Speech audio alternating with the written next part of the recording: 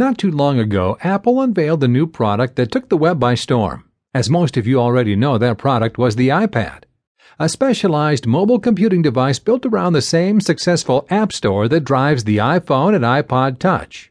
Users of the iPad use built-in apps, short for application, to perform tasks, such as browsing the internet, composing documents, sending and receiving email, and so on.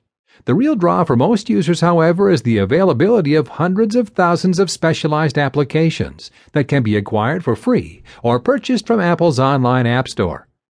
These apps are the core of the iPhone and iPad user experience and are as diverse as the end users they're designed to appeal to.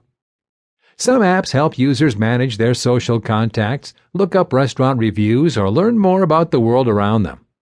Others are designed simply to make the iPad emit a farting noise or create the effect of a glass of beer being chugged.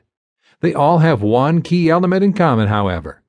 They all represent a highly lucrative opportunity for the enterprising developer.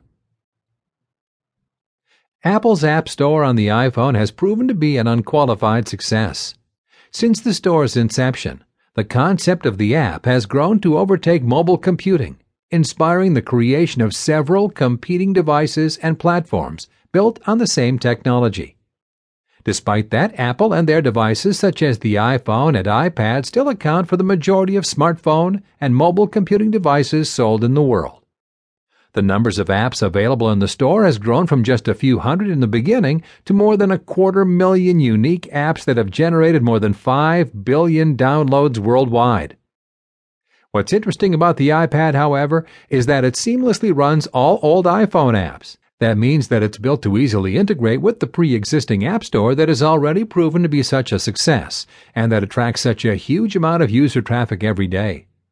Users who are coming to the iPad are often already familiarized with the iPhone and the App Store, which means they're already familiar with and excited about the world of apps. In other words, the customer base for selling iPad apps is already in place, even though the device has only been available for a short time.